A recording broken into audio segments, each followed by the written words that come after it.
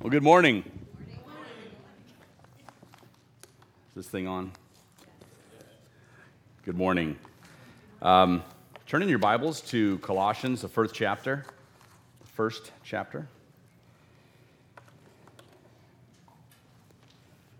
I get to talking to people, and I just lose track of time. I don't know if it's I like talking or I like hearing the sound of my own voice, but I'm trying to be more self-aware.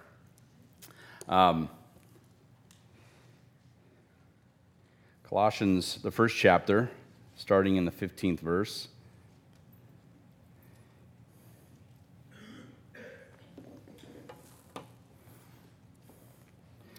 And it reads, "He is the image of the invisible God, the firstborn of all creation, for by him all things were created, in heaven and on earth, visible and invisible, whether thrones or dominions or rulers or authorities, all things were created through him and for him. And he is before all things, and in him all things hold together. And he is the head of the body, the church. He is the beginning, the firstborn from the dead, that in everything he might be preeminent. For in him all the fullness of God was pleased to dwell, and through him to reconcile to himself all things, whether on earth or in heaven, making peace by the blood of his cross." Heavenly Father, thank you for this morning. Thank you for this Lord's Day, this day that we rest from our labors, we rest from the busyness of life, and we take time out to hear from you, to rest in your word, to lift our voices in worship and in prayer, to commune with each other, and Lord, also to receive and be edified by the means of grace that you have provided for us, word and sacrament. Lord, now as we move through this passage of Scripture, as we have been moving through the book of Colossians, we pray that you would open our hearts and our minds, that we might receive and hear and perceive what you desire for us to know. Convict us and convince us of the holy and blessed word of God. In Jesus' name, amen. The most popular religion in the world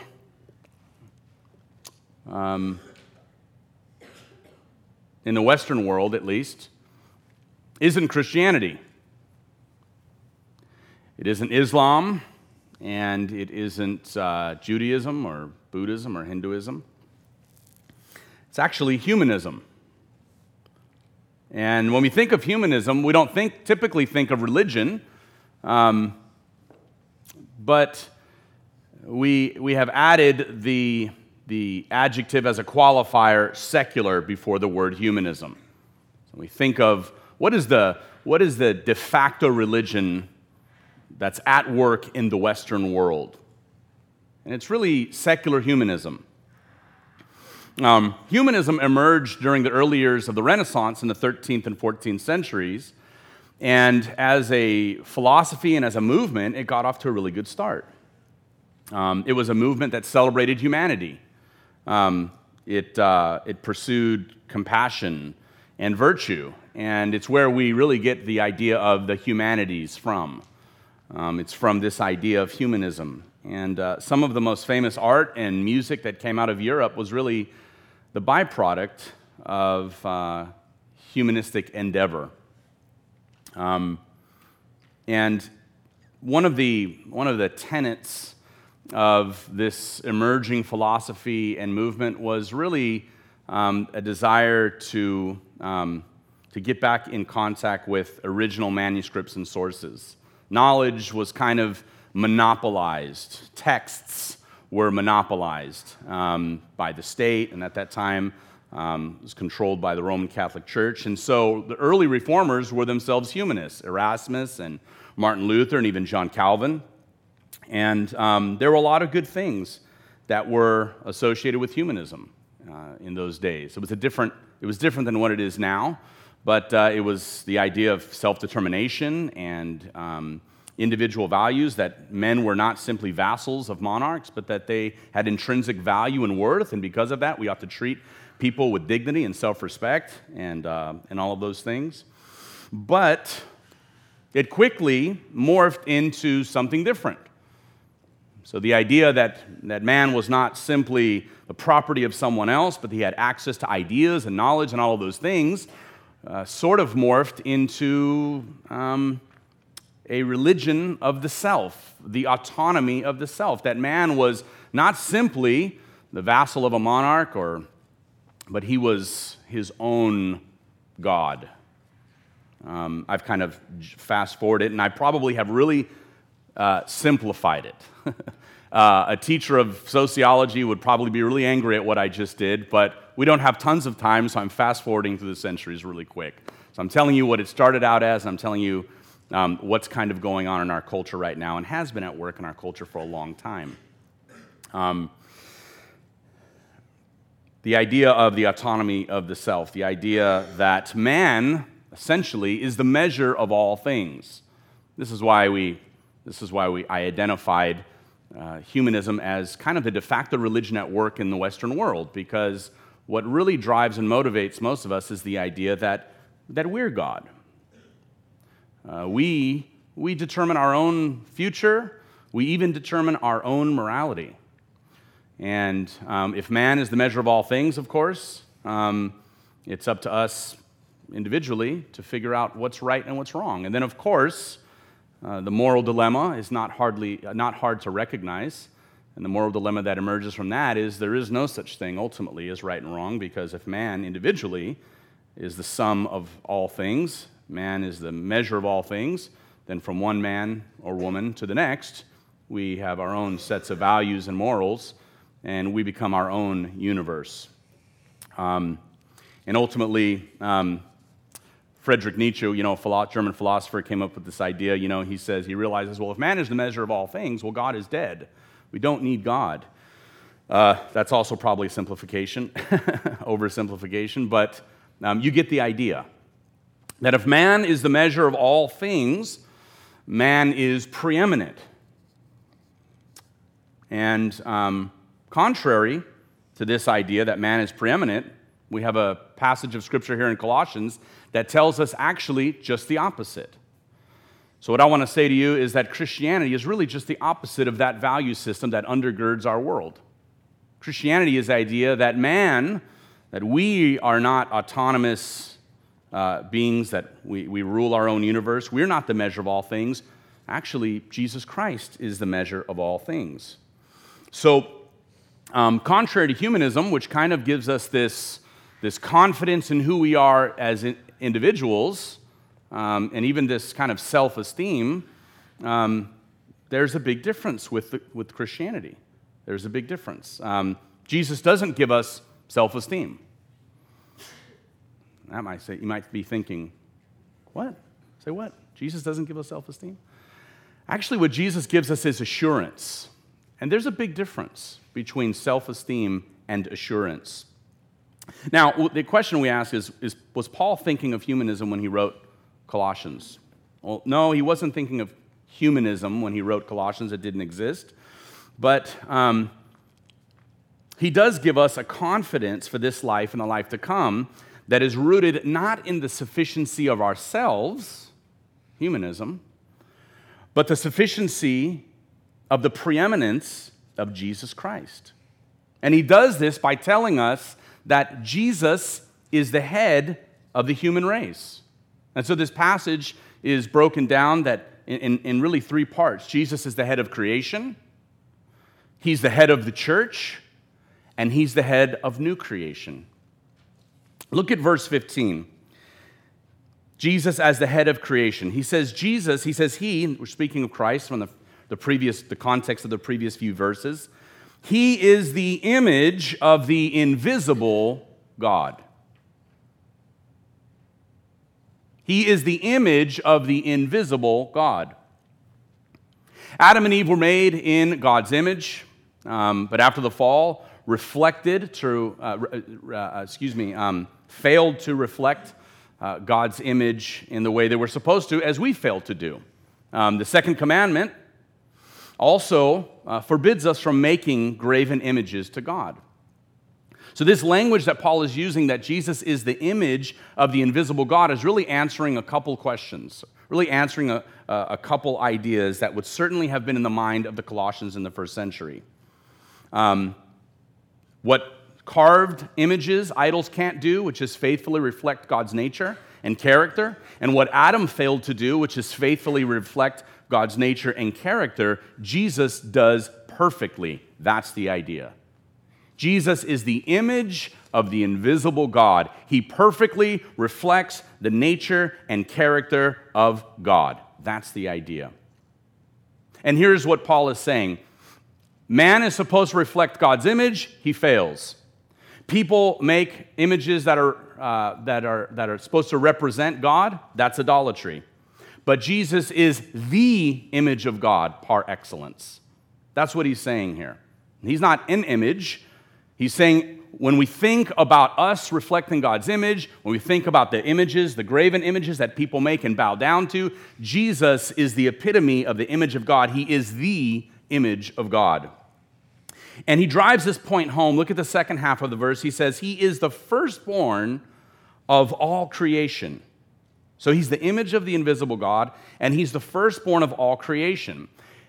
The past couple of weeks, we've been talking about how Paul in the book of Colossians uses the textual apparatus of the Old Testament in the book of Exodus.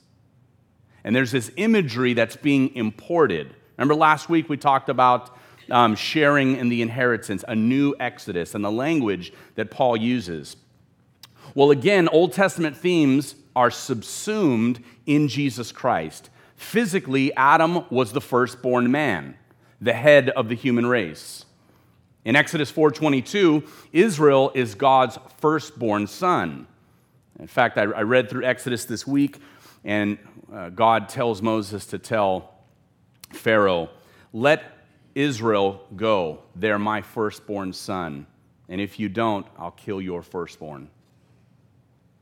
Israel was God's firstborn son. So here's this idea of the firstborn. Adam is the firstborn of creation. Israel is God's firstborn son. In antiquity, the word firstborn was a legal term used to refer to the legal heir of a father's inheritance. Remember last week we talked about sharing in the inheritance. And it also means first in rank. And so remember John's words, John the Baptist's words in John 1:30? When Jesus speaking of Christ, he says, he who comes after me is before me. And what he's saying is, he ranks before me. So this is the idea of the firstborn. When Jesus said, before Abraham was, I am, in John 8:58, it infuriated the Pharisees to the point that they wanted to kill him. Now for us, this is, as I said last week, this is all common lingo for us because we're Christians.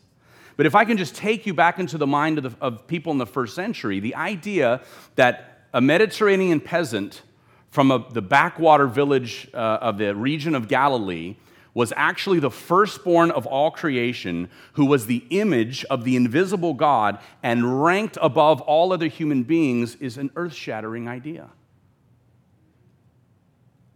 And that's what Paul is telling the Colossians. That Jesus outranks everyone, including Caesar. In fact, it's really a political claim. That Caesar, in the ancient world, there were coins that said Caesar et soter. Caesar is Savior. So to say Jesus is the firstborn, Jesus is Savior, Jesus outranks all other human beings is an unbelievable, it's a fantastic statement. And for us, we take it for granted. We shouldn't take it for granted. Incidentally, I want to say that my job up here is not to take a 2,000-year-old text and make it relevant or modernize it. My job is to take us as modern people back into the text. So we're in a time machine somewhat when we talk about the Bible, and we talk about the text of Scripture, and we talk about what's going on here in the book of Colossians. We're kind of trying to get in a time machine and go backwards 2,000 years so we can better understand the Word of God. We can better understand what God is telling not only the Colossians, but what He wants to tell us too. So Jesus is the firstborn of all creation. Here's all of these ideas converging together to communicate who Jesus is. I said a minute ago that the Pharisees wanted to kill Jesus when He said, "Before Abraham was, I am." And look at what He says in verse 16. He says, "For by Him all things were created, in heaven and on earth, visible and invisible, whether thrones or dominions or rulers or authorities, all things were created by Him and through Him and for Him." The heavens, the earth, the universe, the stars. We have telescopes right now, or little spaceships that are, drifting out of our solar system and taking pictures of galaxies, far beyond us. And this passage is saying He made that. He made those things. This man who was born of a woman in poverty, who never achieved much material and worldly success, is actually the one who created those far distant galaxies and even the world we live on that you're standing on and sitting in right now. He made it. He is the head of creation. There is a documentary I watched a few years ago by a German filmmaker named Werner Herzog. It's called Grizzly Man, and you may have seen it. And it's about a guy named Timothy Treadwell who goes into the Alaskan wilderness, and he sees himself as kind of a self-appointed caretaker of these massive coastal brown bears in Alaska. And Alaska has its own, parks and recreations. I don't know what you call it, the people that manage the wildlife conservation. But this guy's kind of like a rogue, kind of a radical. And he goes out there and he sleeps in a tent, and he feels that he's the protector of these bears. And he was out there for 14 or 15 years until he was killed and eaten by a bear. This is a true story. And he filmed much of his experience out there, and a German documentarian gets a hold of the film and makes a documentary about it. And in the movie, Timothy Treadwell is naming the bears. There's Fluffy and Lovey and all the bears just, they look at him and one day they say, well, he'd be a good meal, but I've got berries in front of me. And ultimately they did make a meal out of him. And I don't say that jokingly. It's actually a very tragic story, but the narrator, which is the producer of the documentary, Werner Herzog, he makes the statement, he says, it's at this point that I have to really challenge and take issue with Timothy Treadwell's view of the world. And Werner Herzog says, in my view, the one common denominator in the universe is not love and peace and harmony, but murder, death, and chaos. And that's a very materialistic world view, that there is no one governing the universe, that random acts of brutality and chaos, like this bear eating this guy, is really the norm, and we shouldn't be shocked at it. And actually, what this passage here is telling us is that if all things are created through Jesus and for Jesus, it means, contrary to Werner Herzog's statement, that there are no real random acts of chaos and chance. So this passage is really taking issue with that idea, that the one common denominator in the world is and in the universe is violence and chaos and random acts of chance. Just the opposite. God is controlling and upholding all things, and this passage of Scripture is basically saying Jesus is the one who's not only created all things, but is holding all things together even as we speak. Look at verse 17. He says, He is before all things, and in Him all things hold together. So Paul's view of Jesus is not rank in the human order. It is a cosmic order. Remember Jesus said in Matthew 28:18 through 20, before the Great Commission, he says, all power in heaven and earth has been given to me, right? In fact, the Great Commission is only doable, if I can say it that way, because Jesus has all power in heaven and earth. The idea of the Great Commission is predicated on the fact that Jesus is in control of all things, seen and unseen, dominions and thrones and powers and principalities. Jesus has power over it all. And verse 17 says, and he's before all things. And in him all things are holding together. Sure, God made laws of the universe. But even those laws only hold together not because there is some kind of self-authenticating value about those laws, but because God makes those laws obey him. He holds all things together. So the question I guess I would ask is, why do we get so stressed out? And why do we get so afraid? We do, right? We get afraid. We get stressed out about life. We get stressed out about death. We're stressed out about this creation, this world, and the next world. We are. And this passage is really the remedy. It says that Jesus is the head of creation. In fact, the next verse we're going to move into is it says he's the head of the church and then the firstborn from the dead also. But he's the firstborn of creation. All things are created in him, and in him all things hold together. Sometimes we think that the forces of darkness and evil are really what control this world. Now, I want to be careful here and say that it is true that the forces of darkness control this world's system. But even this world's system is subservient to God's sovereign authority over the world. This is my Father's world, right? That's what the hymn says. So this is God. The Bible says the earth and the fullness thereof belong to the Lord. So when we think about the fear and the stress of thinking that, that at any minute, evil and darkness is going to overtake us, I think it's really since Christ, I know. It's just the opposite. Before the cross, darkness reigned.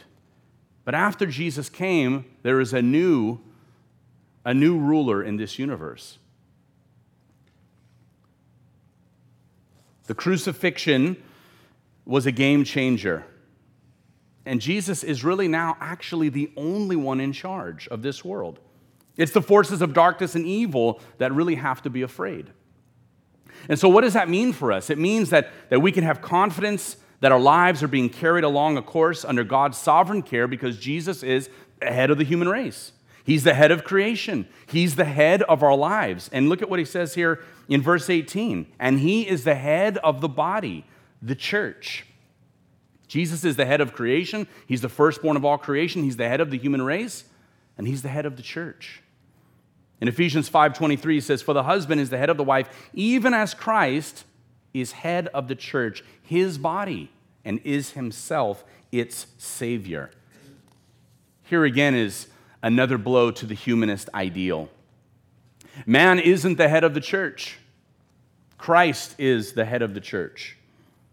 Christ uses the church as a place of ingathering for salvation in this age and for the age to come. Look at the verse again. It says, he's the head of the body, the church. He is the beginning. And here's this word again. The firstborn from the dead, that in everything he might be preeminent. So here's this parallel between these two sections. Verse 15, he is the firstborn of creation, and now in verse 18, he's the firstborn from the dead. And here's the point. Jesus is Lord over this creation and the new creation. See, him being the firstborn to rise from the dead by his own power, that's important. Because in Scripture, Jesus wasn't the first person to actually rise from the dead. But he was the first to rise from the dead by his own power with authority over death, hell, and the grave. And his resurrection from the dead is access and authority into the new creation, eternal life. So saying he's the firstborn born from the dead is speaking of Christ's resurrection. Here's some really helpful notes I found in the Reformation Study Bible. It says, Jesus' resurrection marks the beginning of a new creation. As the first to rise from the dead, never to die again, Christ inaugurates the new creation and new age anticipated by the Old Testament prophets and found a new humanity in himself. In other words, our identity now that we're Christians is no longer in Adam who fell in the garden. Our identity in Adam characterizes us as sinners, right? Fallen, alienated from the love and mercy and righteousness of God. But in Jesus, there was a new humanity founded. Jesus is the head of not only the human race, but a new humanity. And it goes on to say, his own resurrection is an anticipation and a guarantee of the resurrection that all his brothers and sisters will enjoy. And so here's why Jesus is to have preeminence, like this passage says, in the first place. And for those of you, I realize that there's some of us in here that some of this language may be kind of heady. We've got some kids. Preeminence, guys, just means he's first. Jesus is number one. He's the boss, okay? I thought about that and I realized, I wonder if an 11-year-old knows what preeminence means. So he's first. He's number one.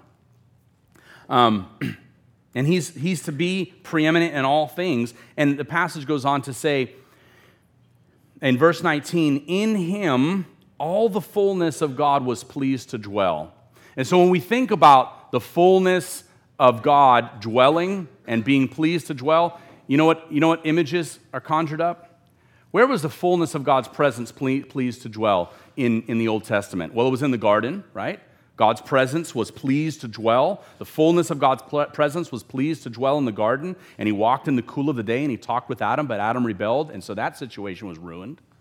And then God came in and delivered the Israelites from Egypt, and they set up the tabernacle in the wilderness. And where did God's presence once again find itself pleased to dwell? On the mercy seat, on the Ark of the Covenant, between the two cherubim, right? So there's the Ark of the Covenant, and the presence of God is pleased to dwell in the Holy of Holies in the tabernacle.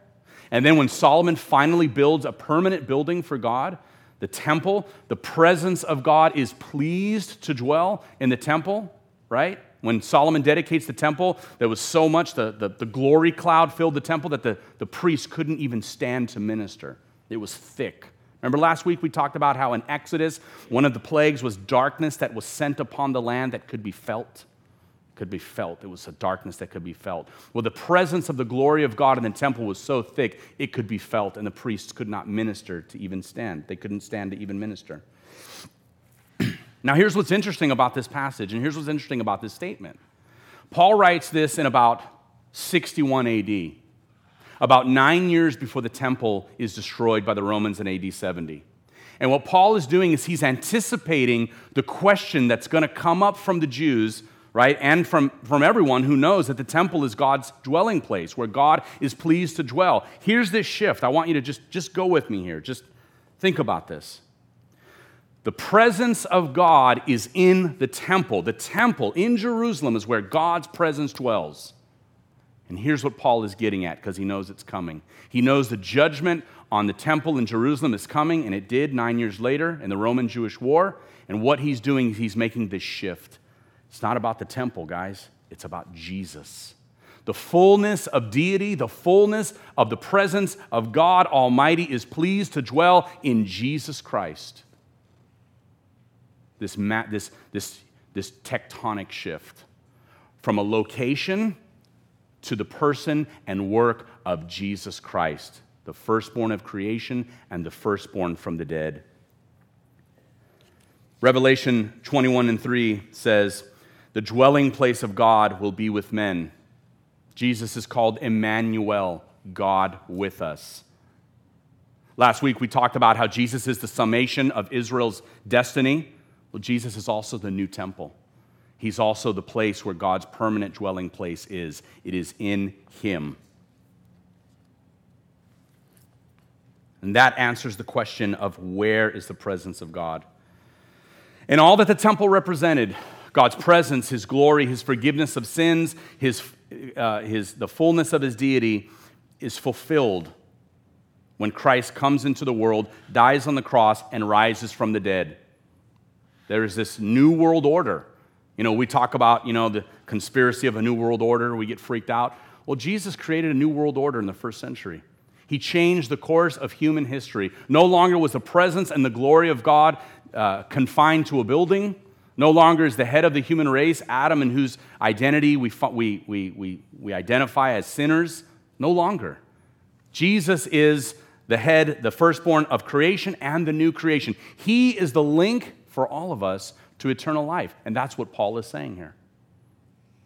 He's the firstborn of creation, and he's the firstborn from the dead, and the link is he's the head of the church. You want to know how to relinquish all fear? Trust in Christ.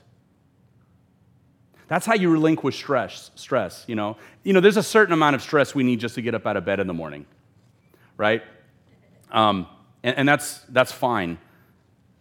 But the kind of stress that is idolatry, the kind of stress that manifests itself in fear that makes our chests tight, where every moment we're really not trusting that God is sovereign over all things, but we're trusting, like I said last week, see? We're really not trusting. I wasn't trusting I had enough time to unpack this point. I had to give myself a timer. But I think that's what we should walk away from this passage of Scripture. I also want to say this. Listen, this is heady theological stuff here, and not all the Bible is like this. Some of Scripture is much more, relates much more to our daily lives and application, and I think this does relate to our lives daily, but there's some heavy ideas being communicated here. And we ought not to dismiss this just because it seems abstract. This is something actually that Paul intended for the Colossians to comfort them in their daily life. This was something that Paul intended for the Colossians to give them a sense of hope in this world and even in the life to come. And that's exactly what it should do for us too. And then finally in verse 20, it says, He reconciles all things, whether on earth or in heaven, making peace by the blood of His cross. The word that's used in the original language there is really just peacemaker. And it says, the idea of peacemaker is that the influence of a peacemaker pacifies and it restores peace, and it favors good understanding, settles quarrels, annuls conflicts, reconciles and calms minds. And if you think about the conflict that we as sinners had with God, Jesus makes peace with that. And people say, you need to make peace with your Maker before you die. Well, that's what Jesus does. He helps us make peace with our Maker. You can't make peace with your Maker. You can't make peace with your neighbor until you've been cleansed by the blood of Jesus and by the blood of His cross. Jesus is the peacemaker par excellence. To know Jesus is to know peace. Jesus is the last Adam. He's the head of the human race. He's the firstborn of all creation, and He is the one that carries us into the new creation, eternal life, by His resurrection from the dead and the blood that He shed on His cross. Let's pray. Father, You sent Your Son in human flesh. Help us not to dismiss or to think too lightly on what has been said this morning from Your holy word. Lord, as we confront our own kind of placement in our world and in our culture, informed by values and ideals that are contrary to Your kingdom values, help us to confront our sense of autonomy with Your lordship. The fact that Jesus is the head of creation, and has made us, and provides an escape for us from the consequences of our sins. You not only hold this creation together, but You also are creating a new creation in which righteousness dwells forever. Lord, we thank You. We thank You for Your love and Your grace that You have poured out on us. We certainly didn't deserve it. But Lord, we're so glad we've received it. Help this knowledge to strengthen us in the coming weeks and months as we face real trials in our lives, Lord, challenges in our family and stress, and even Christians in parts of the world that are being killed and persecuted for their faith. We know that this same hope, the hope that is in Jesus Christ and the resurrection, also comforts our brothers who are being persecuted. Lord, we thank you now for this, and we pray for your continued mercy and strength as we head into this week. In Jesus' name, amen. As you reflect on the sermon on this passage this morning, the ushers will be coming by with baskets. Would you give your tithes and offerings this morning as an act of worship, and also a connection card and a prayer card if you filled one out?